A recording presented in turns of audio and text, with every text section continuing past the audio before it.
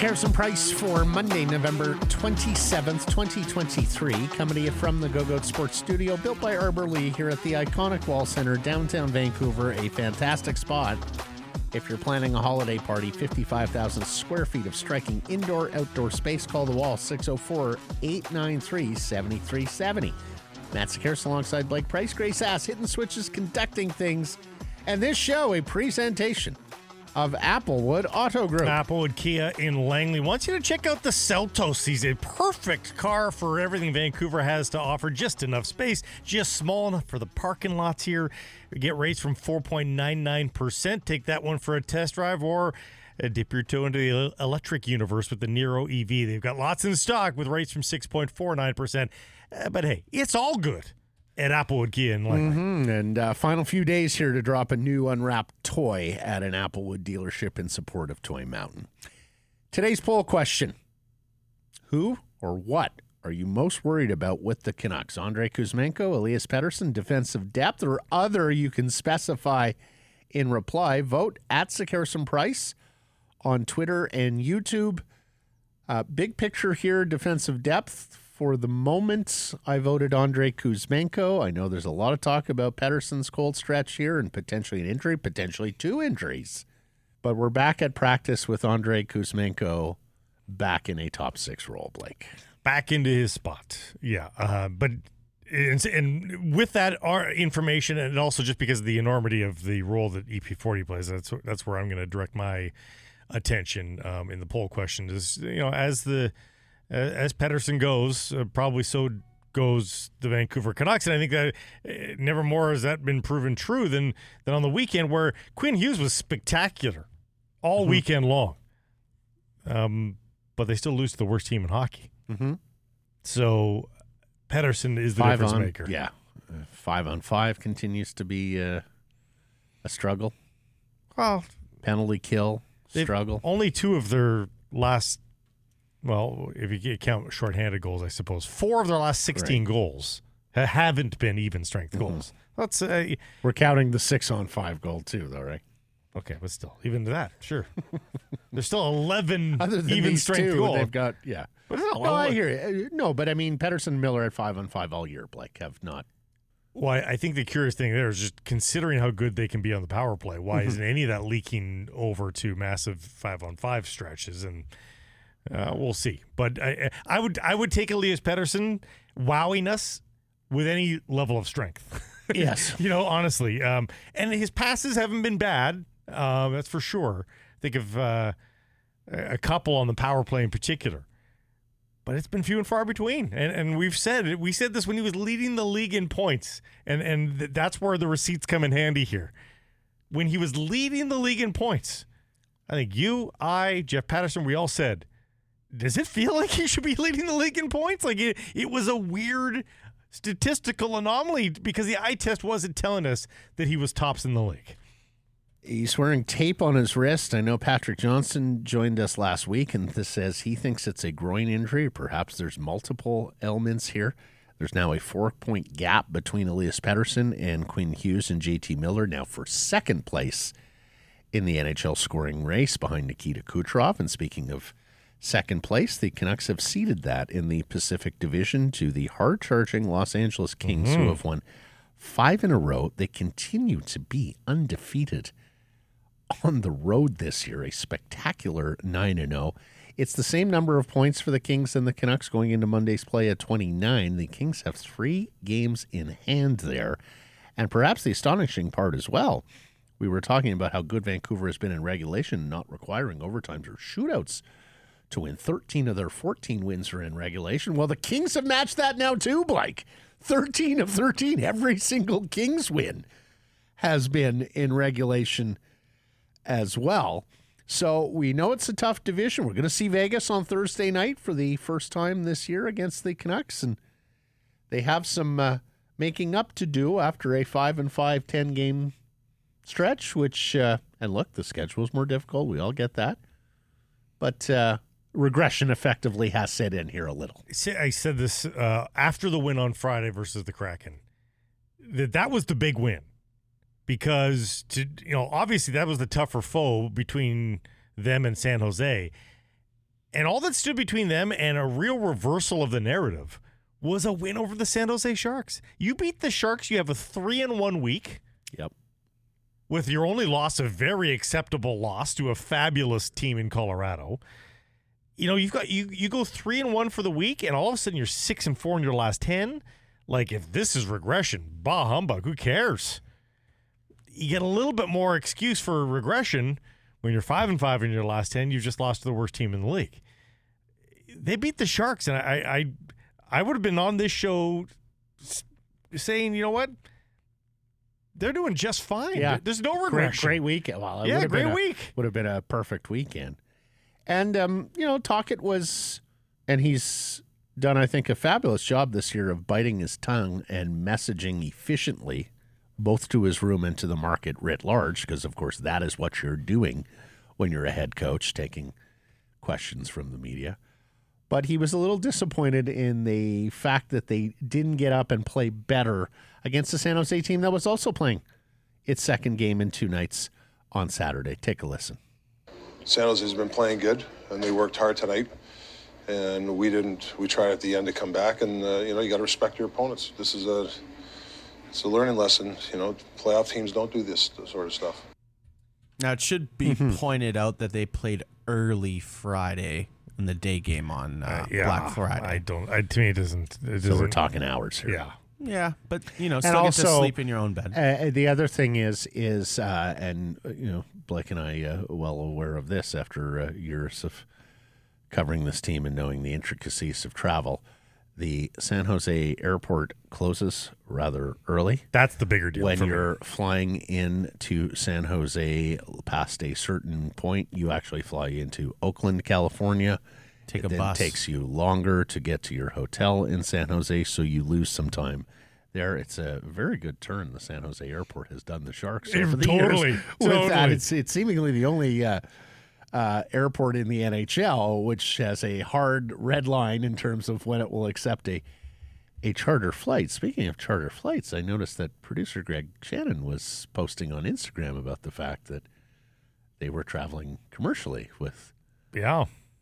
So sounds like the broadcast team is off the charter flight now, which can't make life easy for John Shorthouse, Dan Murphy, Dave Tomlinson, and the team there. Because when you're commercially traveling, that means connections and weather and airport and flight delay. The charter is easy peasy. You just walk on and you walk off, and you don't deal with a whole lot there in terms of airport time. But you sure do when you're traveling commercially. If Shorty sounds tired in February, we'll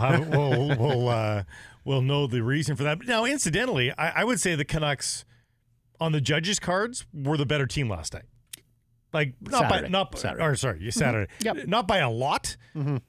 But expected it's hard goals to be supports that. worse than that team. When they do win, it's typically going to be because they get a good break or two. I mean, they are just so under-talented, Blake. But on expected goals, they were supposed to win that game.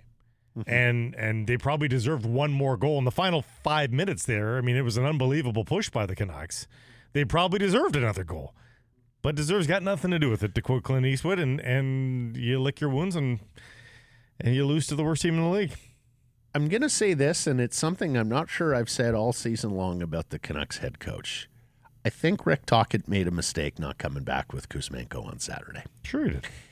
The message was sent both to Kuzmenko and to the roster at large. If you're scratching a guy from the first line. Second game of a back-to-back, you would like an injection of fresh legs. I know you want to keep a winning lineup together, but the bottom six did so much damage on Friday, and you could have used for my money, you could have used a Kickstarter in the top six with Kuzmenko. So I'm not surprised to see him back at practice skating where he belongs. Are you saying you would have preferred Kuzmenko as the extra attacker when they pulled the net over to Sam Lafferty? Yeah, Oh, yeah, that's exactly what I'm saying. Well, especially with the amount of games they've played recently, right? Like they're going to hit a wall. 10 and 18, or 17, and in 8 different cities, as Jeff noted. So, and not only would they be fresh legs from Kuzmenko, they'd be pretty damn motivated. Well, legs. exactly. And, the old trope about not wanting to break up a winning lineup, well, every winning lineup in the history of the National Hockey League has eventually lost we started talking about this years ago, Blake. So why not get ahead of the matter? Yeah. Why not take a page from your load management colleagues in the NBA, or as you see in baseball, right? Like, we're going to play our starting catcher on Saturday night or Sunday afternoon, not both. Yeah. Right? We know we're lesser offensively with the backup catcher. That's okay. Keeping a streak going is not about keeping the same lineup going. No.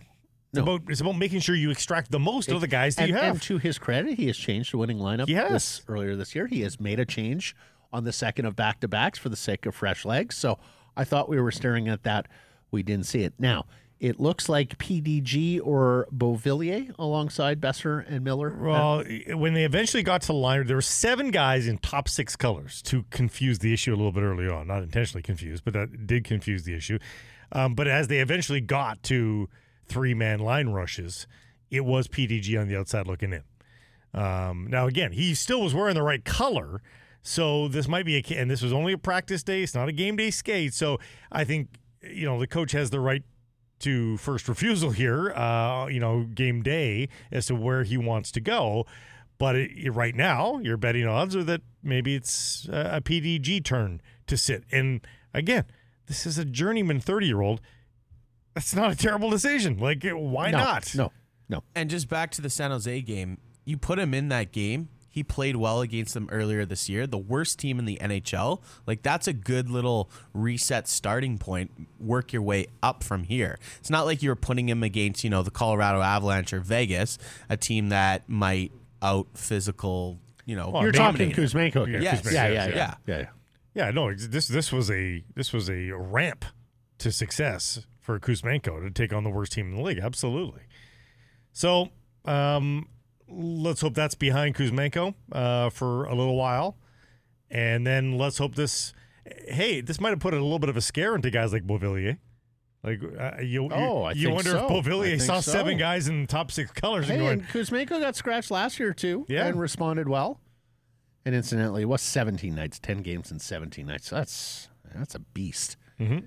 And a lot of different cities. We'll hear from Tocchet with regards to the fatigue and how it got the best of them in Welcome Mat coming up. But I continue to be wholly impressed by this head coach, and sort of particularly as messenger, and the way he's communicating with his club and the market at large. And I think catering a little bit to the personalities on the team as well in terms of how he's messaging. Now, let's talk about 5-1 in Seattle on Friday, because they snap a 3-game skid against their would-be geographic rivals down the I-5, and I felt like a few seats might have been planted rivalry-wise. There were a lot of Canucks fans in the building. Well, Myers was a bad guy again. Tyler Myers. Yeah. Mm-hmm.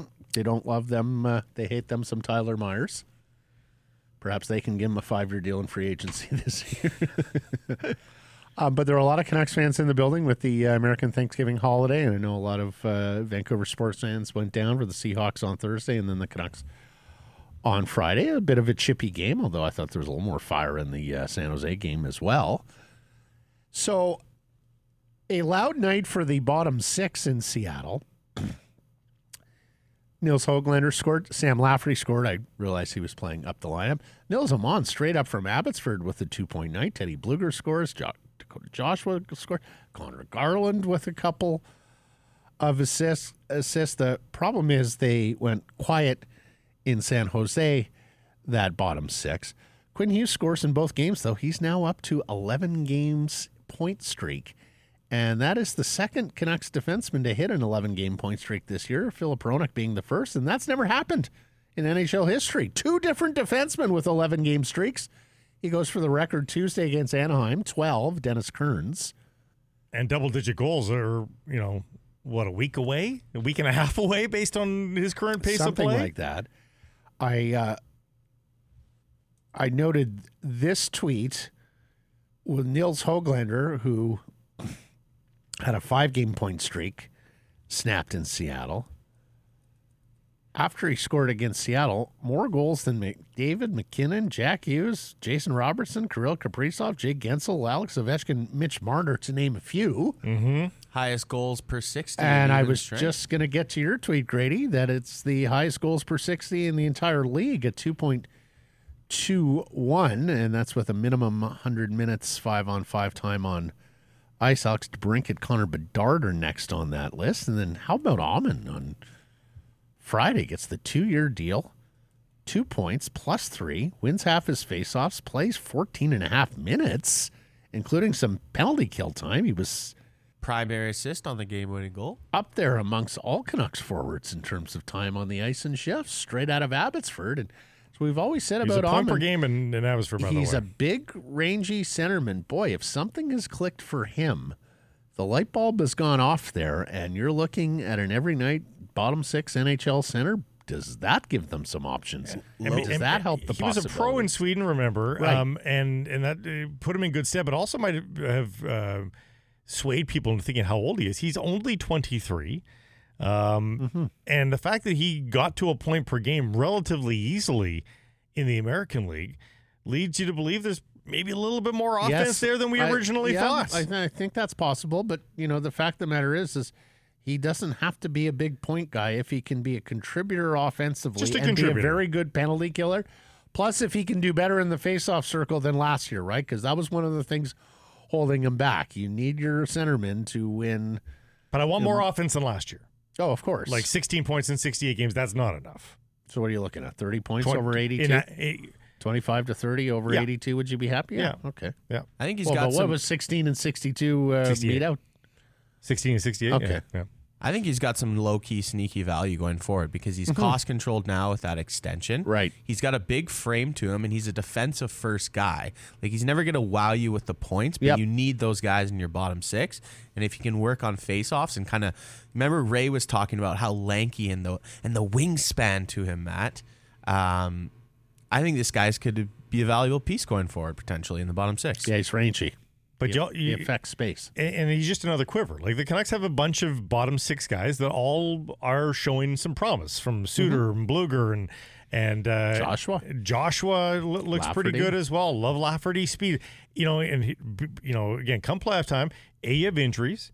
B, you have ineffectiveness. You do like to change some lineups and get some new looks in the bottom half of the lineup come playoff time. So having too many bottom 6 arrows, it's a good thing, and they don't cost you anything. So it's promising to see another guy starting to develop. The game in San Jose Saturday, it's 4-3, but this game is there for the taking in the third period, and the Canucks give up a couple of goals before fighting back nobly and having their chances to tie it late, getting a goal with the goaltender out. JT Miller with a 3-assist night. Brock Besser with 2 goals. He now back into a tie for the league lead. Philip Hronek with the 2-point night as well. We'll hear Tockett's comment about fatigue setting in and how that just can't be in the welcome mat here. But I'm with you in terms of that's the worst team in the NHL, and you had everything available to you in terms of a great road trip, in terms of a great week, and, of course, keeping your standing in the Pacific Division. Canucks now down to 7th in the league in winning percentage or points percentage. But all things considered, you've got 2 home games here, and then you've got a showdown against Calgary on Saturday, which is very interesting. And I say showdown because we all know how the Calgary Flames started. We all know how both Alberta teams started. We also know that the Calgary Flames have been a little better here of late.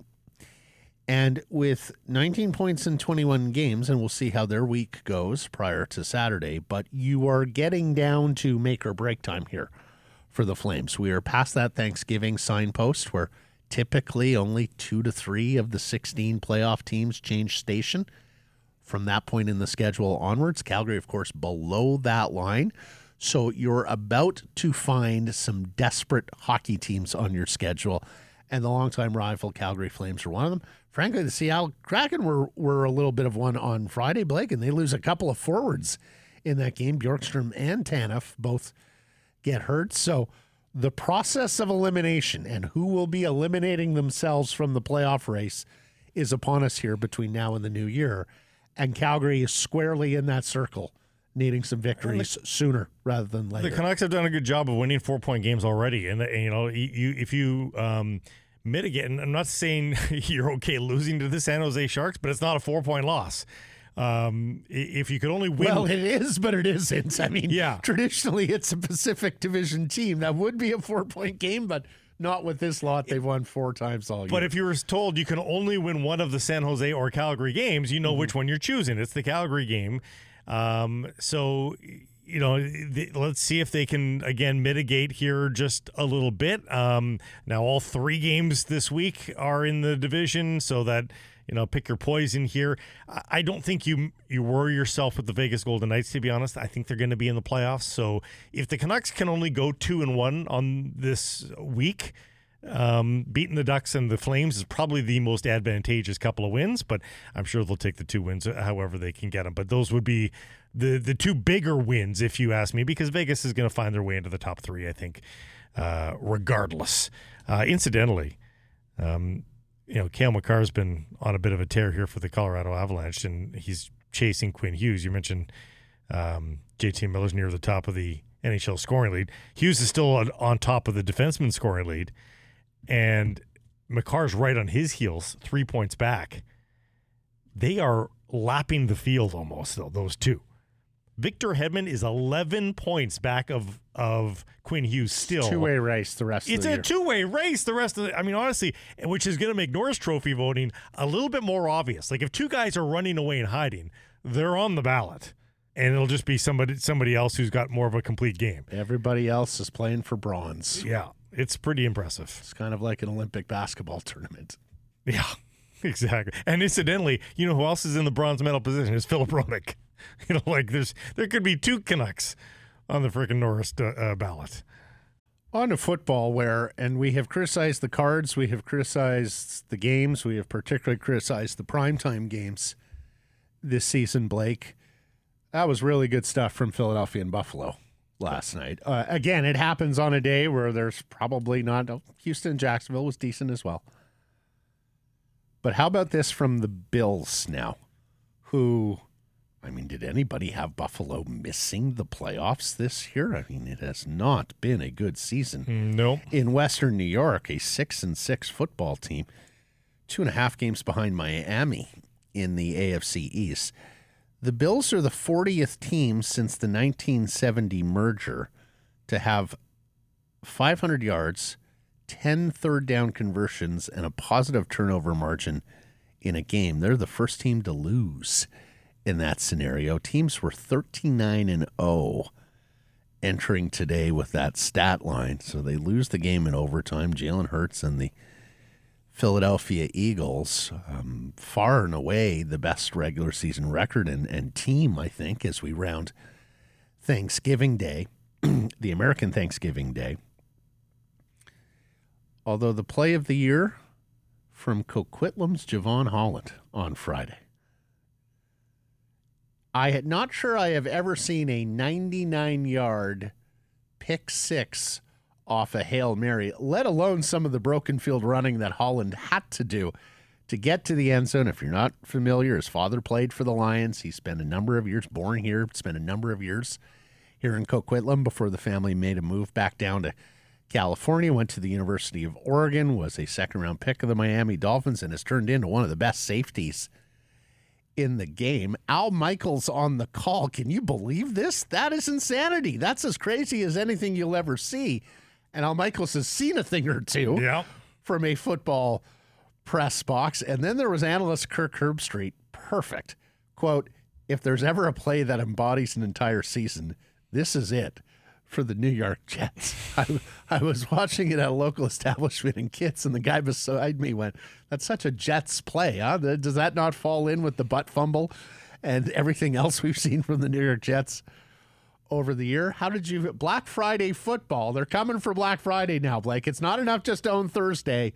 I think they've served notice to college football and others who are used to loading up their Friday schedules that, hey, we are no longer punting, pun intended, on Black Friday. You're going to see more Black Friday games going forward. I wouldn't be surprised if at some point you see a a triple header Black Friday, although that may rob from the Sunday a little too much. Sunday's already pretty short on this weekend. I like the Black Friday. I'm not a college football guy, so I liked having something to watch, even though I only watched the first half because I was sort of done with it at 17-6, and I saw where it was going.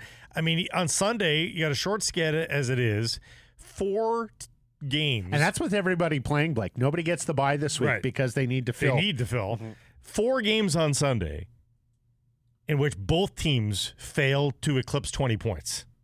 4 teams. Yeah. 4 games. Not 4 teams. 4 games where both teams failed to eclipse. Yeah. I mean, that's not what I want to watch. No. And sitting down, like I tried to watch Ravens and Chargers last night. Oh, no. I tried. Nope. Sorry. Like a quarter in, I was like, I'm out. This is just not entertaining. And that's with one of the most exciting players in the game. Right. Quarterbacking the Baltimore Ravens. Carolina is making a change. Head coach Frank Reich and his lead assistant, Deuce Staley, are fired after a 1-10 start.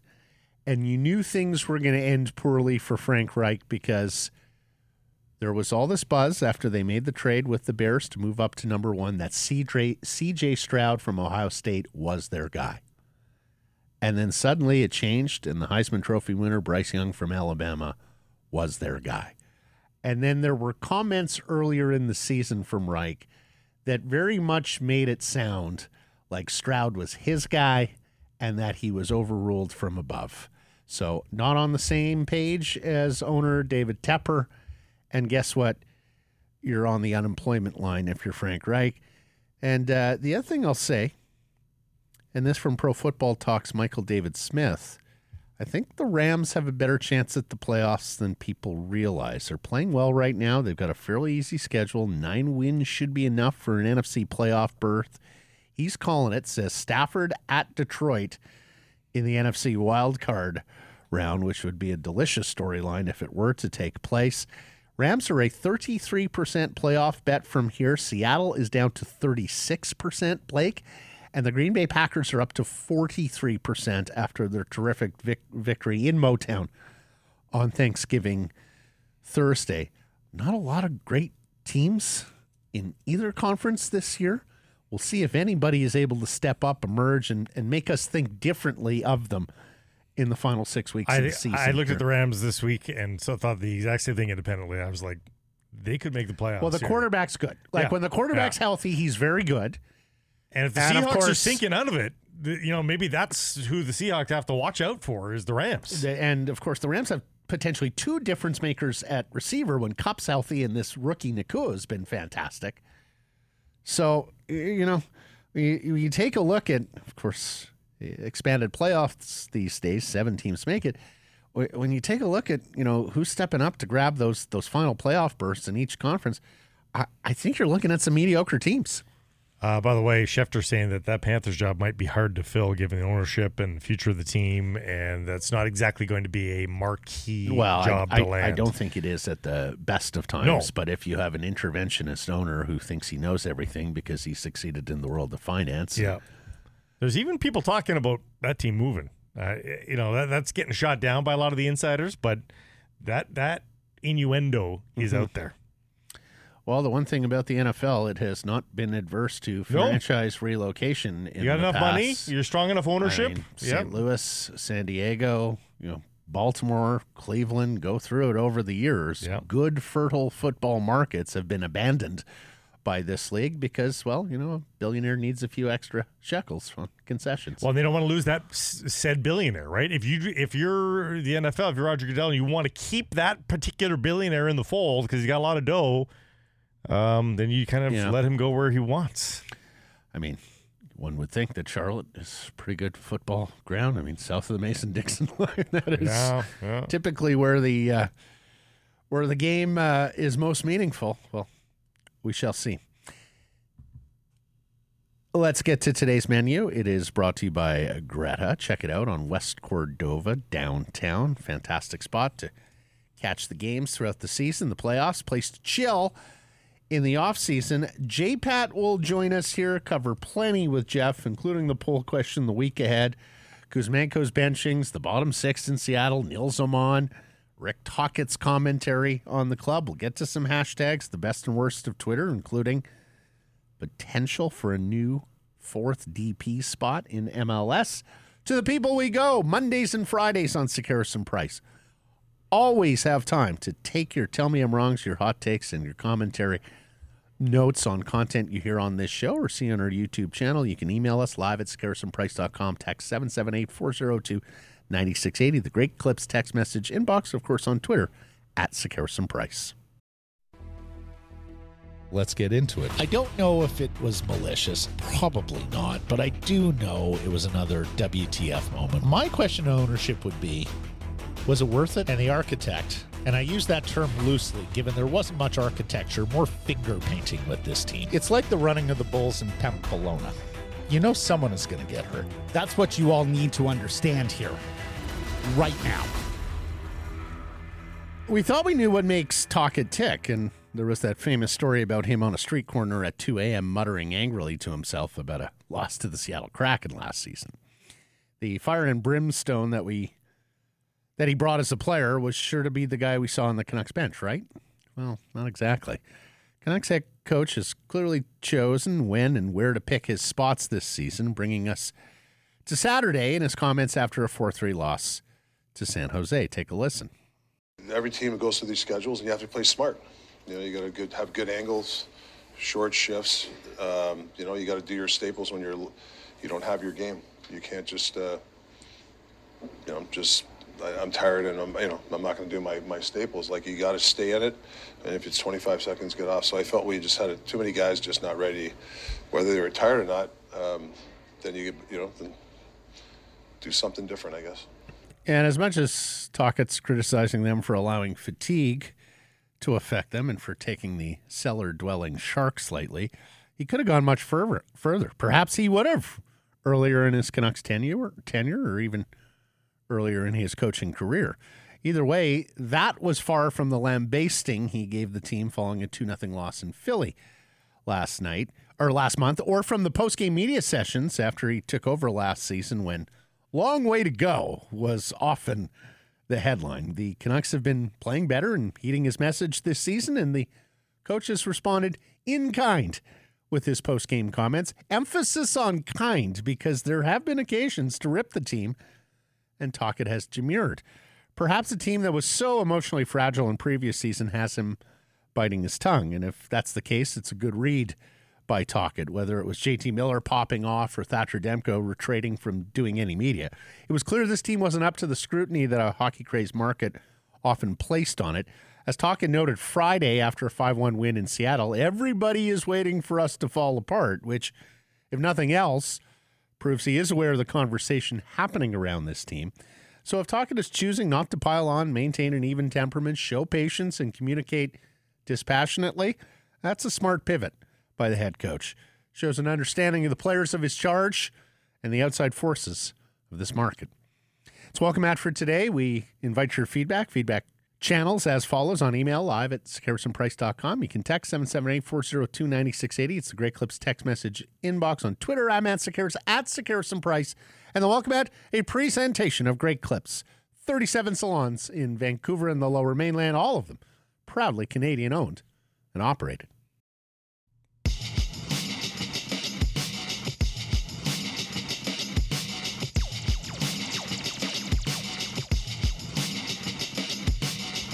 Sekeres and Price from Wall Center, presentation Applewood Auto Group. Hashtags are the best and worst of Twitter.com. Lead us off, Mr. Price. At Alex Gange-Ruzic, all-time performance from Maxime Crépeau, who just helped LAFC to a second straight Western Conference final with a win over Seattle. He made 7 saves on 2.3 expected goals, including this peach late on João Paulo. He has to start games for the Canadian men's national team in 2024. Saw this echoed by others as well, that it's time to turn the page on Milan Borjan. Thank you for your service. Yes. And look towards the future. And despite some really nice play by Sirois in Montreal, by St. Clair in Minnesota, it is Max Crépeau that should be getting the crown. Yep. And Houston beating Kansas City in the other West semi, the upstart Sporting Kansas City, who played in the play-in game. Julian Gressel's Columbus got through. So it's an all-Ohio Eastern Conference, Cincinnati, Columbus, and LAFC Houston. And we mentioned this story on Friday. MLS considering a fourth DP at Hard Journalists. The final decision on adding a fourth MLS designated player slot for 2024 will be decided at the Board of Governors meeting on December 14th. Not a lock to be approved. Doesn't sound like the Caps are in favor of this, just reading the tea leaves. Well, it means the pressure to spend more money.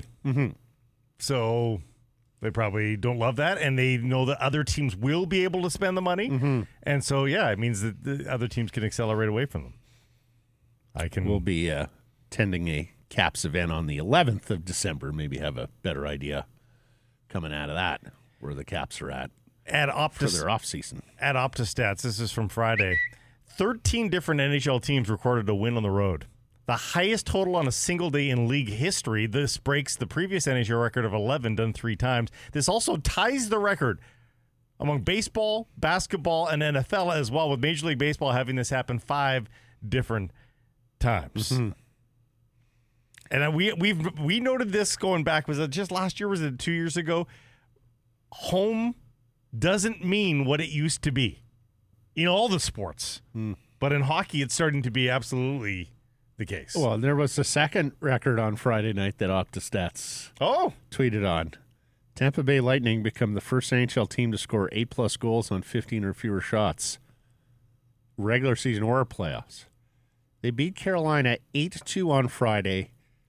They put 14 shots on goal. For the whole game. 53.3% shooting percentage, an NHL single-game record. Shots is a stat that goes back to 1955-56. This is damn near 70 years. I mean, the Canucks were darn close to that with their 10 goals on 33 shots versus San Jose. It's not 50.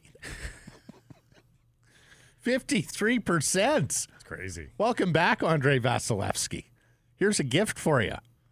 That's unbelievable. At Province Sports, our buddy Patrick Johnson wrote about this. Former Canuck Corey Hirsch joins Hockey Canada's board to, quote, create a better space for our youth. Of course, he recently was doing color on the Canucks radio broadcasts. He's a mental health advocate. He's been very open, Corey has, with his struggles and with obsessive-compulsive disorder. He's often mentioned how society needs to change, understand mental health battles, especially amongst young people, better. Here's Hirsch, quote, "We talked a lot about what my role will be, what I'll bring to the table. My role is going to be with people. They see me working on the cultural stuff, on inclusion, on things like that." Well, long way to go for Hockey Canada, so I hope Corey can make a difference there. And then at Jim Matheson NHL, this Corey Perry situation in Chicago is awfully baffling. A quote-unquote team decision not to have him play. This guy's a possible Hall of Famer. We chronicled this on Friday as well, that he's not having a bad year either. Like, he's having a renaissance year that could go back to like 6 years ago to find an equal rate of conversion and point production for Corey Perry. And it's just in this day and age, Matt, it has to be said, there is usually not this tight a lid on anything. And yet the Blackhawks, who have a reputation for secrets, of course, are keeping this one secret as well. Very odd. Lastly, from me at Awful Announcing, Rex Ryan, quote, "Can I just say this? Bill Belichick, please stop. Just name your dang starter. It doesn't matter. They both stink. Like we care about your team. Your team stinks." Obviously, there is some history there between Rex and Belichick when he was the head coach of the Jets and got over on some terrific New England teams more than most. Mac Jones was once again pulled yesterday for Bailey Zappi. The Patriots lost 10-7 to the Giants, and I'm sure it was an unwatchable game, a game we shall never speak of again. They fall to 2-9. It's the third worst record in the league after Carolina and Arizona, and they got a game in hand against Arizona, so lose that one and you'd pull into a tie. We also talked about this, how sort of mediocre the AFC is. They're 2 games back of every AFC team. So there's 4 bad, wins, and then there's 4 wins is the low water mark. Chargers, Titans in the AFC, and then there's 2 in New England that it drops down to. Are we starting to get the answer of who was the bigger force, Well, Belichick or Brady? And yes, I think we're more than starting. Because, I mean, It's been a couple years now. even Pete Carroll loses Russell Wilson, gets to a very middle-of-the-road quarterback in Geno Smith, Yep. and still stays above 500. Yep. The evaluations, particularly on the offensive side of the ball with quarterbacks and receivers, have not been there for the hoodie. Yeah. And this was an issue at the receiver position even while Brady was there. And so now you have this impotent offense. And look, you give up 10 points, you should win the game. Yeah. And it's like a weekly thing now that Mac Jones gets sat down. I mean, you got to move on there. That much is clear. Hoodie, Again. damaging his reputation here. And as we've brought you these stories in the previous weeks, whether it's the Chargers, whether it's Washington, there is a lot of smoke about Belichick moving on to a different job. But he's another reason why you don't. I mean, not that he was a top 5 or top 10 pick in Mac Jones, but it's why, like first round quarterbacks, like, I don't know, they just. Yeah, and I think a lot of people talk themselves into Mac Jones because he, was this terrific decision maker, mature, all that thing, all Good that program. stuff. All the intangibles were there for Mac Jones, but the perhaps the raw skill of playing quarterback in the NFL wasn't. And that's hashtags for today.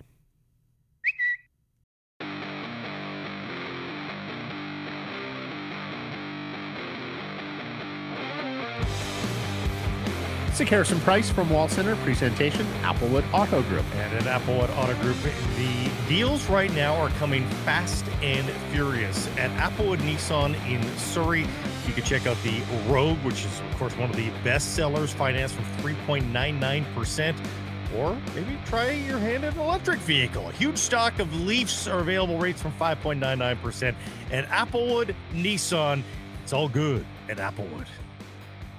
Poll question today: who or what are you most worried about with the Canucks? Andrei Kuzmenko, Elias Paterson, defensive depth, or feel free to go off the board other and specify in reply. We will put that to our next guest, Rinkwide's Jeff Paterson, our Canucks reporter. After a busy weekend that was, and we'll look ahead to the week ahead here with the Canucks back at Rogers Arena. First, answer me the poll. Where's your greatest concern right now? Yeah, I think it has to be Elias Paterson. Guys, he played 24 minutes and 9 seconds on Saturday, second most ice time of the season, over 10 minutes of that third period, delivered the huge hit on Kalen Addison. And I know everybody's looking for injuries. That doesn't strike me as a guy that is playing through a core issue to be able to play that much, to launch himself into Addison the way that he did. But I come back to the evidence presented, and that is the fact that he's passing up shots right now.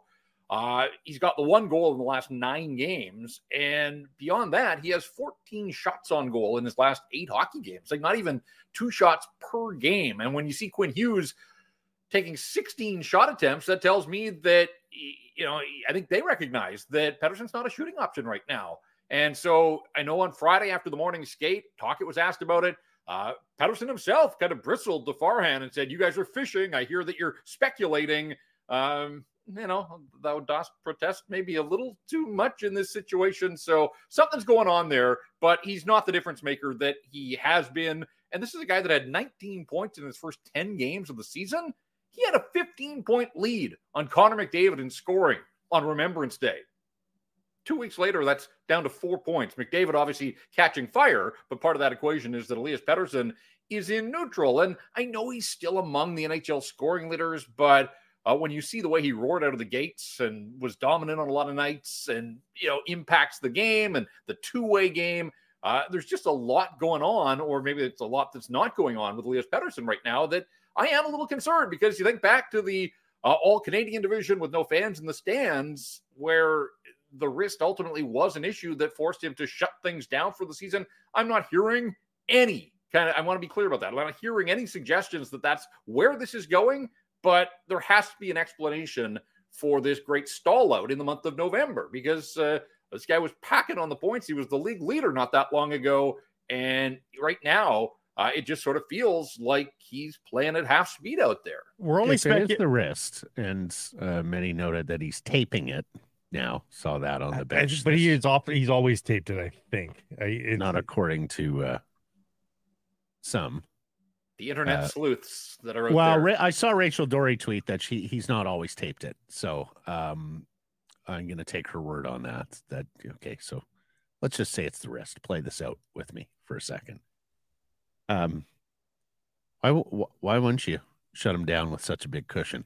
Like, why wouldn't you sort of give him some time? I know it's going to be hard to win without him, but you've got a cushion right now. It would be a damn shame to not have him in games if, in fact, you're sliding back to the pack. Let me ask you this, though, guys. If he's injured and it's affecting him this much, why? I've never seen him play more physically than I have in recent. Like, are you throwing yourself at guys if you're feeling tender and play? Like, I don't know. It certainly feels like his offensive play is that of an injured player, and yet he is body checking and playing physically like we've never seen him do so before. Right. But I do think that if he knows which area to protect, I mean, you can still lower a shoulder into a guy, or he loves the reverse hit as well. I think you can still do that and protect the area that needs protecting. Again, I'm not a doctor, and I have no evidence of this other than I've watched this guy at the highest of highs when he has taken over hockey games, and he's just not doing that right now. And it is a stark contrast from the month of October. So that's where my concern level. As for your question, Matt, about why not shut him down, I wonder if it's the kind of injury that, a week off wouldn't really do a lot for it. And, I trust that he's working with the team's medical staff here, and people can insert their own jokes there about, hand injuries and Tanner Pearson and everything else. But these guys have access to medical professionals and specialists. The Canucks know what Elias Paterson means to them. I go back to the fact, too, that if he truly was hurt, you'd think that they would shut him down on practice days at the very least and try and keep him ready for games. That would be like the first step in this procedure. And he had the one maintenance day back on the 1st of November, the day before they went and walloped the Sharks 10-1. Other than that, he's been a regular participant in practice. So, it's sort of mixed messaging here, because if he's hurt, you'd think there would be some maintenance days involved. He says he's not hurt. So why has his play dropped off? That's something that he and the hockey club have to figure out here, because it does go hand in hand. When he was going, they were going. They were 12-3-1 at one point. They've now lost 4 of their last 6 hockey games. Blake didn't like it from the beginning. I thought, okay, sit him down for the one game, but come right back with him on the second of a back-to-back. What did you make of the Andrei Kuzmenko benchings, plural, on the weekend, Jeff? Yeah, I had no problem with the one on Friday in Seattle. I think it had come to that there was talk that they had thought about maybe doing it in Colorado, but the stakes were pretty high there. Not that they weren't against the Kraken. But look, Andrei Kuzmenko's brought this on himself. Like, his performance, the coaches fired shots across the bow. Things haven't changed here.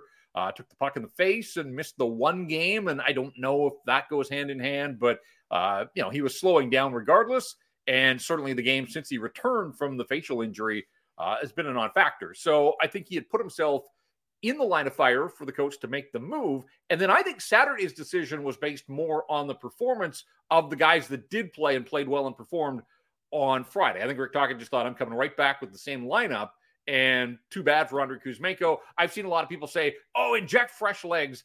It's one guy. Like, maybe one guy with fresh legs can make a difference. But the way that he's been playing, he hasn't been a difference maker. So I hear those people that say that. I just think you have to go on recent form for Andrei Kuzmenko. And as electric as he was last year and scoring all the goals and the big smiles and having fun, there's been next to none of that. So I didn't really have a problem with Tocchet repeating the same lineup that he used on Friday with so much success. The problem was on Saturday, look who scored the goals. I mean, Besser had 2 and Hronek on the power play. There were 5 guys that found the score sheet on Saturday in San Jose. They were all the top of the lineup guys. The bottom of the lineup, all the cookies on Friday, and saved none for Friday. And look, you're not going to lean on your bottom 6 to win you a ton of hockey games, but there have been a few already this season. But it would have been nice to see somebody rise up to the challenge and help out. And I guess Sam Lafferty thought he had early when had the goal that was overturned there. But again, I just think it speaks right now to where the Canucks are, guys, that they pull the goaltender with 4 minutes to go, and Sam Lafferty is the extra attacker. And that's not a knock on Sam Lafferty. He's playing hard and he's trying to give them what he can. But at the outset of the season, if I had said 22 games in, the Canucks are going to be in San Jose trailing and needing a goal, and Sam Lafferty is going to be your extra attacker, you'd probably think, like, what in the world has gone on and what's gone wrong with this hockey club? So they just have, again, too many guys that, and it's not for lack of effort, but they've got to find a few other guys that are able to contribute here or there. They got it on Friday night. It would have been nice to see somebody else elevate their game a little bit. And guys, this I think it was Lafferty's reward for Friday night, but that's absolutely a spot you want Kuzmenko. You talk about it all the time. This is where Rick Tocchet does fade back into old school, right? I mean, we praised him for being progressive in a lot of ways, despite some old school rapping. And this Blake, is old he has school. changed a winning lineup in the past, he has also changed a lineup on a back-to-back, understanding that. That's right. Regardless, and I hear Jeff's point. It's one guy, but one is better than none. Bottom six guys are bottom six guys for a reason. Their inability to be consistent over the course of their careers is why they find themselves where they find themselves, and expecting them to come back on the back-to-back nights, I think was fool's gold a little bit. And the Canucks just needed another skilled player in the lineup versus the San Jose Sharks, and they fell one short, obviously. So right, and I nobody was worried about it with the result or the process on Friday. They win 5-1. Kuzmenko lesson, a message sent, and we'll see if the lesson ultimately is learned here. But you're right; it comes down to a game where you're chasing on Saturday. You're down a goal. There's a 39-goal scorer. Now, he's not that same player this year, but when you get in the late stages, he still represents the idea of some offense better than a lot of the guys that Rick Tocchet had at his own disposal. So he's got to fall on his own sword. He made that decision. And yeah, maybe it came back to bite him just a little bit in that regard.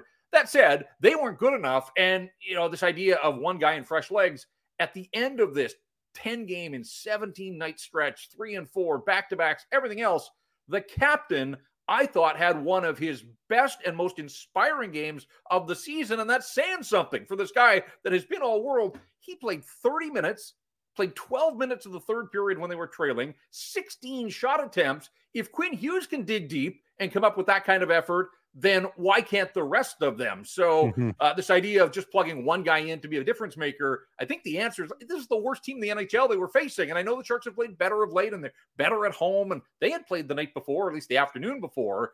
So a 2-2 game to the third period, it was all there on the table for the Vancouver Canucks. And they come through that 10-game stretch with a record of 5-5, which is reasonable and commendable, but 6-4 was right there on a platter for them. And for whatever reason, they let it get away, and then, tried to chip away and battle back and got within one, but ultimately fell one short. So I like Tocchet's post-game approach. Like, he wasn't giving them a pass at all. Right. On the travel and the tough schedule.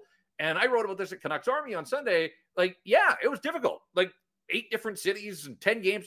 You know what else is hard? Playoff hockey is hard. Going a bunch of rounds in the postseason, that's difficult. And the good teams, they find a way to do it when the stakes are the highest. So this wasn't a playoff game. This was late November against the San Jose Sharks. But Tocchet saying, like, if they thought this was difficult, then, this is a group that doesn't have a lot of postseason experience, quite frankly, and really doesn't have a bar to measure against in terms of what's really tough at the NHL level. And so I thought, good on the coach. He was having none of that, pity party for them that, yeah, it was a lot of games. And it was a lot of games. But you know what else? Of those 10 games they just played, one opponent in the top 10 in the NHL standing, and that was Colorado. So, and you know what else? You know what you don't get in the playoffs? You don't get the San Jose Sharks in the playoffs. So you're tired. Yep. You have all those same criteria, all the same circumstances, and you don't get to face the San Jose Sharks. You face teams way better. So that doesn't bode well. And yet I thought his criticism of the team after the game was still reasonably narrow. I think he could have gone further. I think he chose not to. Can I ask you about Nils Aman? Because, boy, on Friday, Jeff gets called up, signs a 2-year extension, has a 2-point night. And my head is like, wow, the possibilities here. If this guy is ready to be an NHL centerman. Take me through Nils Aman's weekend, the first time we've seen him in Canucks colors this year. Yeah, great afternoon for an evening to get the call for Nils Aman and get plugged right in there. And he was terrific. You're right.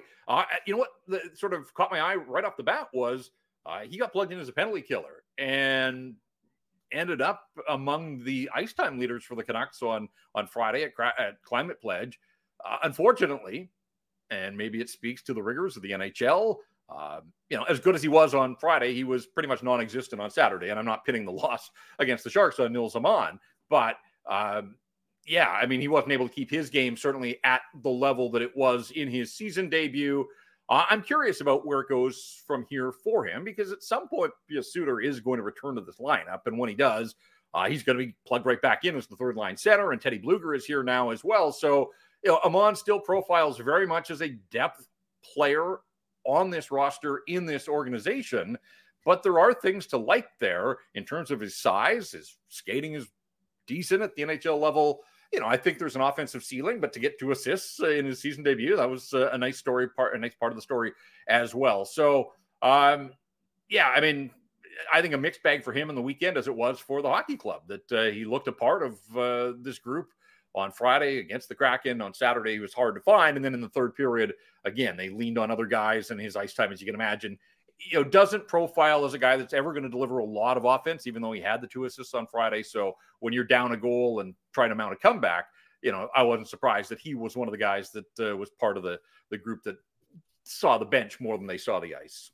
Defensively, do you want to see any rotation of the bottom of the defensive depth, or is the likes of Juleson that much better than the other options that are available to them? Yeah, it's getting a little curious for me, just in as much as Kito Hirose got called up and he's played the one game on this call-up, and they continue to run out Juleson and Friedman. And those guys are trying. They're giving the Canucks what they can. But I think you saw on Saturday, guys, that the difference between having Quinn Hughes and Filip Hronek on the ice, and on the ice a lot, just tilts the sheet in the Canucks' favor. And the difference then is what happens in those minutes when they're not on the ice, and that's when the Canucks run into trouble. And the first San Jose goal, it's Myers and Friedman are out there as a defensive pairing. Ian Cole's been a pretty nice story for the Vancouver Canucks, but he has his stick whacked by Mike Hoffman and basically puts the puck in his net, and what turns into the game winner. So the questions continue here. Like, what are they going to do about this defensive group? Carson Soucy's not going to be back until after Christmas. And so are they going to ride with what they've got? They bring up Cole McWard. They had the back-to-backs. He thought maybe that was an opportunity to, again, plug a new player into the lineup and see if he could help.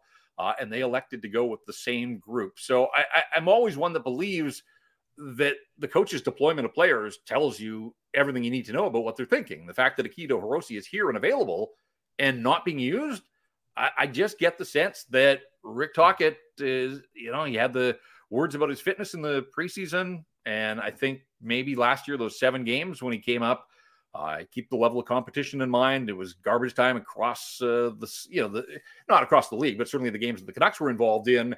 And yeah, Hirose looked all right, but I mean, these are the coaches. They go over the tape. They know what they're looking for. And there's something that's keeping Akito Hirose out of this lineup when he's here on an option for the Vancouver Canucks. So I do think that in the short term, unless guys play themselves out of the lineup, it's going to be more of Juleson and Friedman, and the other guys are going to sit and watch. Well, Lannon's injured. Jet Wu got injured yesterday. There's not a lot of options. Well, but you still have, you call it a guy that the coach doesn't think is in shape and refusing to play him. Surely there's a better option. Is there though? Surely. Well, Lannon and Wu would be the first guys you go to, wouldn't they? Like, who else is down there? Well, and remember, like, Guillaume Brisebois is a totally forgotten man in all of this. Yeah. And injured in that final week of the preseason, and has been skating off and on, but is dealing with concussion issues and isn't an option now. So, I mean, I just point that out because I think he too would be in this conversation, but he's not available to the Vancouver Canucks either right now.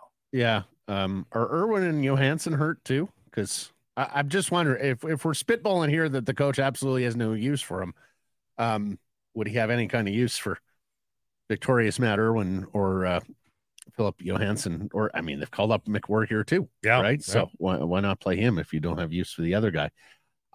Jeff, an interesting comment from Tocchet Friday after the win in Seattle. Everybody is waiting for us to fall apart. Tells me that he's paid attention to some of the conversation around the Vancouver Canucks out there. And I guess as a former media panelist, we shouldn't be surprised there. What did you make of that remark? Yeah, a lot of what you did that these guys tell you, they don't pay attention to the media until they do, and they know exactly what's being said and written about them. Um, yeah, it's funny that it came after a good win and a good team win with performances from the depth guys. Like I could have almost felt that being used as a distraction ploy after the game in Colorado, right? Like if you're trying to take some of the heat off your players, you throw out that sort of comment. But he saved it for a win. So the timing, I think, was more curious than anything. But this sense that, yeah, people on the outside think that maybe this has been a mirage or the fast start. And again, they weren't going to win 12 of every 16 games they played. They just happened to go 12-3-1 out of the gate. So there is going to be a little bit of regression. We've used that word an awful lot. I think we're seeing that in the here and now. But I don't know. Like, is anybody truly believing that the bottom is going to fall out on the Vancouver Canucks? Like, I think that there's enough there with their top end players, whether it's Quinn Hughes, whether it's Thatcher Demko, whether it's JT Miller. Like, it feels hard to believe that, right now we're watching Elias Paterson go through a tough time, but those other guys have still kept their games at extremely high levels. And I think that there's enough there to stabilize that the idea of the bottom falling out of the Vancouver Canucks, I'm not sure that I'm buying that. So, yeah, to me, it was just more the timing and sort of playing that card after a win was what surprised me the most. Hey, if they have 5-5 and 6-4 10-game stretches the rest of the season, they'll have the last laugh because they're going to be comfortably in the playoffs. I would think so. Yeah. Again, those either huge injuries or 5-game losing streaks plus are the two things that tend to derail teams who got off to as good a start as the Vancouver Canucks. Lastly, Jeff, the week ahead here. Mm-hmm. Anaheim Tuesday at home, Vegas at home on Thursday. What do you make of the week they're facing here? Yeah, well, the Oilers didn't do them any favors because I think the Ducks, look, Anaheim was a nice story in the early going. They have sort of found their level now, and so they're not quite the San Jose Sharks, but the Canucks better bounce back. And, if they lose to the Sharks and the Ducks in consecutive games, then I think some of these questions are fair. I don't know that necessarily means the bottom's falling out, but opportunity presenting itself. It's Hockey Fights Cancer Night on Tuesday at Rogers Arena. And of course, we all remember last year's Hockey Fights Cancer Night. I think it was December 3rd, Arizona in town. And that was Brock Besser was hours away from being a healthy scratch because of his just ineffectiveness at that point in the schedule. And Bruce Boudreau, again, the whole storyline was he didn't know it was Hockey Fights Cancer Night. Besser ended up scoring that night. We remember his big reaction. Fast forward a year, and here he is tied for the NHL goal scoring lead. So a remarkable redemption story coming off the 2 the other night in San Jose for Brock Besser. So I think it's an opportunity. I mean, the Ducks obviously won't be happy with what happened to them in Edmonton. They got pummeled there. John Gibson came on in relief. I assume that they'll see John Gibson as the starter, but the Canucks shouldn't be worrying too much about the Ducks. Focus internally and just try to figure this thing out and get it moving in the right direction. And then, of course, that sets up Thursday with the first look at the Stanley Cup champs, the Vegas Golden Knights, and their season has kind of mirrored the Canucks, right? Like they got out of the gates with 11-0 at one point, but they had done so much of that at home. And much of November, they've been out on the road. When they arrive in Vancouver, that'll be 8 of 9 games away from T-Mobile. And, they have scuffled along a little bit. They got shut out the other night at home by Arizona. So, it wasn't just the Canucks losing to San Jose. Arizona's a better team than the Sharks, but Vegas got shut out by the Arizona Coyotes. So when they arrive here on Thursday, that'll be 3-4 for them. They're in Calgary and Edmonton before then. But wouldn't it be terrific if the Canucks and Vegas are still separated by a point or tied for the division? Like, again, we've talked in recent weeks about games with significance and heft and all that. Like, I think that should be one. It would be just the first visit of the season by the defending Stanley Cup champs, but the fact that you're right there neck and neck with them. So curious to see what the Canucks do on Tuesday. How do they respond to this loss in San Jose? And then ultimately on to Vegas on Thursday night, or against Vegas on Thursday, and into Calgary for a rematch with the Flames on Saturday night. Could have an 8-1-1 home record before they face the Vegas Golden Knights if they're able to beat the Ducks. That'd be something to defend on their home ice after a really nice start to the season there. Well, just wait till the 9-0 on the road Kings get here. That would be quite a clash. Wonderful stuff. Well, unfortunately, they don't see the LA Kings until February 29th. At all? In either market? Nope. And then they see them 4 times in 16 games. So you think about if the Canucks and Kings are on a collision course in the 2-3 in the Pacific Division, they're going to see each other 4 times between February 29th and the end of the season, and then possibly a best of 7. Again, we're getting way ahead of ourselves here. But yeah, it's been a quirky schedule. They're finished with San Jose before Christmas. Edmonton's made both of its visits already this season. The Kings are they're out there. They're playing in a different league, and they'll return to the National Hockey League in late February for a matchup with the Vancouver Canucks. That's probably best because you don't want to face them right now. So let them cool off. Let them have their time. Absolutely. Circle back around a little later. And 4 times in 16 games, and then potentially in a best of 7. Good thing they don't have a Dustin Brown type player. True. That annoyance accidentally on purpose falling on your goaltender all the time. Jeff, wonderful stuff. Thanks for this. We'll catch up Friday. All right, guys. Sounds good.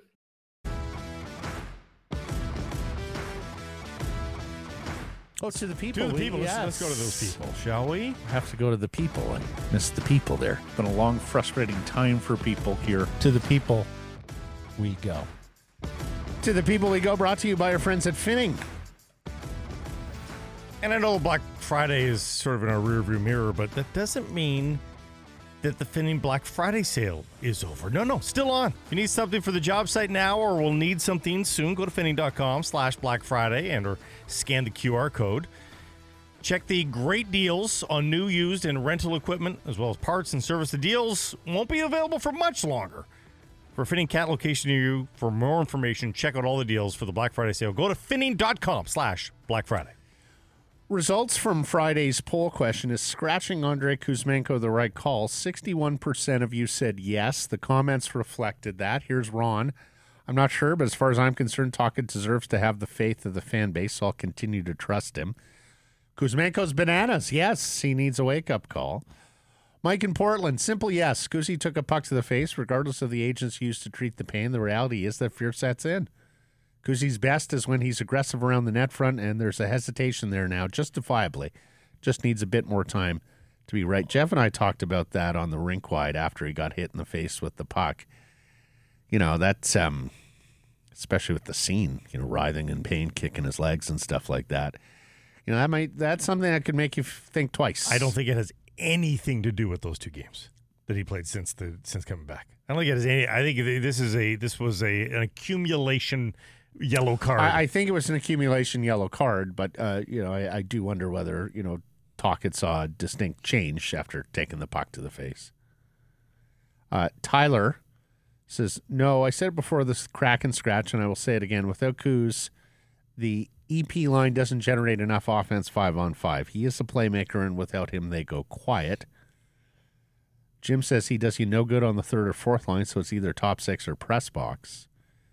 And then JJ sees, I'd like to see Kuzi on Joshua's line and give them more minutes. They had great chances. He would have finished some of those. For Jim and James, I mean, how do you know he does you no good on the 3rd or 4th line? He's never been there. Mm-hmm. You put him there and you say, buddy, work your ass off. And if I see that, we'll see you back in the top 6. Mm-hmm. I mean, to me, that, again, I said this last week, that would have been my first step rather than taking him out of the lineup. Mm-hmm. Especially against a lesser light like the San Jose Sharks.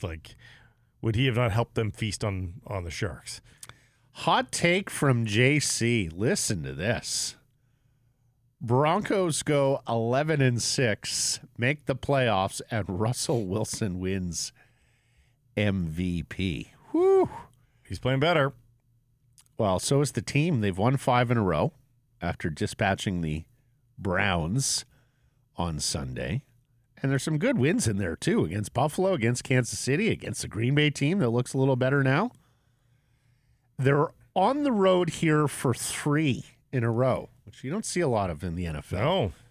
They're into Houston, who are a little more desperate now after losing that Jacksonville game.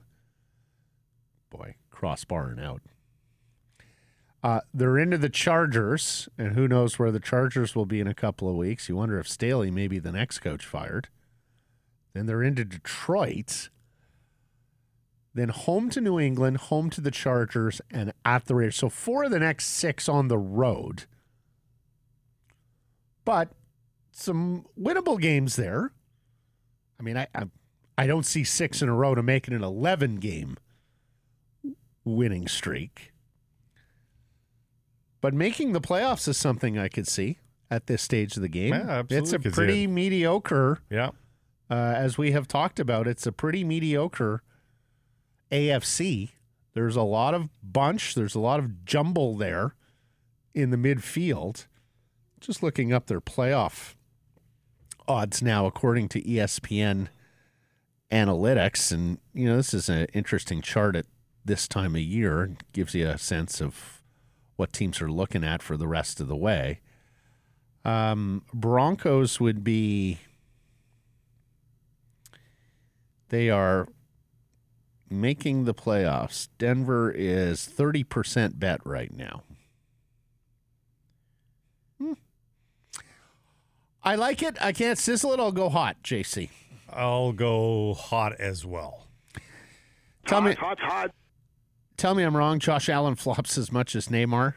It's from Adam, the former Bath guy. I mean, flopping in the standings is the bigger concern for Josh Allen right now. I mean, Broncos make the playoffs, Bills don't. How about that as a hot take? I mean, who'd have thunk it? Colin and the Caribou talking about the Abbotsford Canucks, the notable injuries to potential call-ups. Christian Wolanin missing games. Archie Baines missing games. Jet Wu missing games. But he notes on the plus side, Atu Ratu has looked good this season. He keeps improving. Well, after a tough start, too. So good on Ratu. Love this one from Basketball Phil. Hot take. A Canadian will finish in the top 3 in the NBA this season, SGA. Just the scoring? Yes, but there won't be a Canadian in the top 5 of the NHL scoring race. You had been tracking Canadian players. Well, Cale Makar is there at number 5 right now with 30 points. Braden Point at 29 points is tied for 6. McKinnon, McDavid heating up. Yeah, McKinnon, Reinhart and McDavid are your next 3. I mean, I think one of them will get to the top 5. I can't sizzle it, Phil. I'll go hot, though. I'm going to go Luke. But but the reason I wanted to read it is it inspired me to update another file that we've been looking at. And that is Canadian goaltending. Yes. Where Canadian goaltenders do abound now. It's just that they're not the ones that you necessarily believe in. Like, think about the next Canadian Olympic team. Is it going to be led by Aiden Hill? Is that who's going to be the Canadian Stanley goaltender? Cup champion. Is that the next one? There's a bunch of Canadian goalkeepers now at the top of the stats list, but are they guys that you're going to want to lean on? Logan Thompson. Another Vegas. Are these our Olympic goaltenders? Just take whoever Vegas is playing. Tristan Jarry's near the top now in stats. Delta's Tristan Jarry. Yeah. Hot. Cam Talbot. No. 36-year-old Cam Talbot. Is he that old? Has got a .931 save percentage in 13 starts. Wow. Talbot ain't making the next Olympics. You wouldn't think so? He'd be 39 years old. But we wondered where the Canadian keepers were going to be. They are there. We just don't trust the names necessarily. Honest AB, some time ago, I texted to say that it was almost impossible to be a 30-goal scorer if you didn't get first power play unit time, and the criticism of Besser was unfounded unless and until he got significant time on the Canucks power play. This year, he's on power play 1, has 15 goals in 22 games. Barring injury, he looks good for 30 or more. So tell me I was wrong.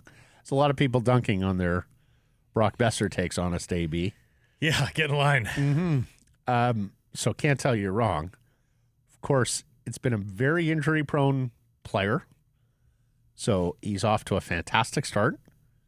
Let's see if he can maintain. Let's see if he can stay healthy, too. He also is a guy that but should get 30 at has this been stage. prone to be scoring in bunches, too, right? Like, he's got a lot of multi-goal games this year. And that's neither here nor there. That's not a criticism, but he's a funny guy to track because you think he's gone cold, and then he puts a 2-goal night up on the board. So he's an interesting guy. On scratching Kuzmenko, Go Canucks Gus says if it's just for the 2 games, then yes, it's the right call. He's responded well last year when he got healthy scratching. He seems to come back from those instances even more motivated. As a coach that preaches accountability, Tocchet has to do this from time to time, although there are other players that should receive the same treatment. but hopefully the message gets across the room. Samuel, Petey hasn't been on his game, but Kuzmenko hasn't helped at all. The play dies whenever he gets the puck. Not saying Petey isn't to blame at all, but Kuzmenko is certainly a factor to consider. Wade says, can't score goals if you don't shoot the puck. 28 shots in 20 games is not enough. Needs more looks. Fair point. Very fair point. Rubber Ducky says, how about scratching Juleson? Oh, wait. Juleson's played... He's been better of late. Yeah, he has. Got to give him credit. For sure. His mistakes are loud, but, I mean... It's not like anyone's clamoring to see somebody else instead of Juleson because there's not a lot of guys that make sense to take a look at right now. So it is what it is for now. I'm not going to say played that he's 7 straight games for the Canucks. Out of necessity, too. yeah. Yeah. I mean, I do trust Juleson more than I would trust throwing in McWard right now. So Really? yeah. Okay. On shaking up the lines, Matt writes, I'm seeing too much Beauvillier. On Rob W's hit with us, Christopher says Miller is less than 20 games into his new contract. I'll talk about value in 3 years, and if the team hasn't had a playoff run, it was a waste of money. We knew going in an 8-year deal for a 30-year-old would age badly, but I get it when contenders do it because they're close and taking a run at the Canucks. The Canucks haven't made taken a run at the Cup. The Canucks haven't made the playoffs legitimately in almost a decade. Last time I saw a team make moves like that under similar circumstances, the GM was Mike Milbury. Ooh. Anyways, he goes on. Yeah, it's probably a little early to talk about the value on Miller's contract, given that it is just the first year. Of course, remember last year he was playing on the old deal. As Van's SK24 says, so far he has the lowest expected goals percentage at 5-on-5 of his career and the lowest high danger Corsi as well. So it's the underlying stats are not great for JT Miller's line as a whole. That's why a lot of people are pushing for PDG to come off that line anyhow to try to sort of up the quality. But still, Miller's finding a way to make a difference, particularly with the man advantage. And lastly on Kuzmenko, and if he doesn't fit on the first line, where does he play? Bobby says his skill level only works on the top 2 lines. He's tits on a bull on the 3rd or 4th line. He can't play hard, play D, and score with possibly the best center in the league. He has serious intelligence/character issues. Whoa. Based on what? I wanted them to trade him for max value last year. Those are big accusations. And bridges too far without more evidence.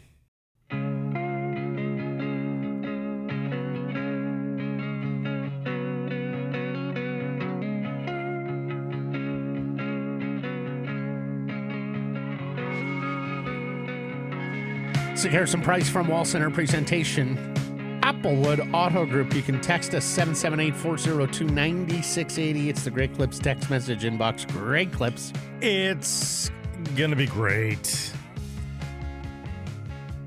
Errors and omissions from Friday's program. Self-reporting.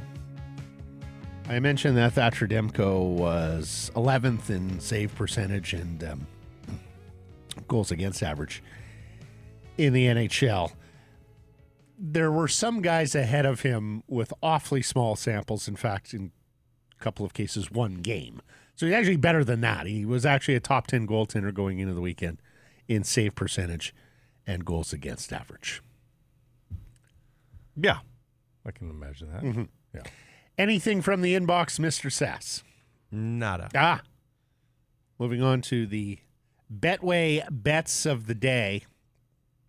Hero World Challenge from the Bahamas this week, where Tiger Woods is making his long-awaited return to competitive golf, has not played since withdrawing from the Masters, and he is the longest shot on the board, limited field, at 71-1. Sadly, I can't bet Charlie Woods here. You were hoping to. I was really hoping to. Mm-hmm. See the kid back off a drive on the weekend and looked exactly like his father. Stopped the swing midway through and just casually backed off. I do that all the time. You never say, Blake, you're just like Tiger Woods. So I'm going to take Woods' family friend here, Justin Thomas, at 17-1, hoping he's fixed his game after last year's struggles. I'm going to go to the NFL Thursday Nighter. It's do or die time for the Seahawks. Dallas, baby.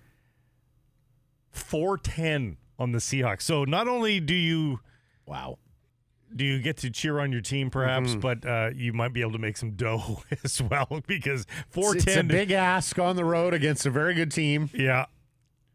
But this is their who season. haven't lost at home since, 13, 14 games? I mean, I know they can make the playoffs still, even if they do sink back to 500, but they get back sort of into a driver's seat at 7-5 if they can win. So this is it, Gino. Let's perform. There you go. Now or never, Gino, Yep. especially with the Rams coming. On your Betway bets of the day, must be 19 plus to play. Please play responsibly. Thanks for listening, everybody. A reminder, subscribe to us, Rinkwide Canucks Conversation, wherever you get your podcast. Follow on social, Twitter, Insta, Facebook, TikTok, and YouTube. And, of course, support the community sponsors you hear us talking about. Keep it local.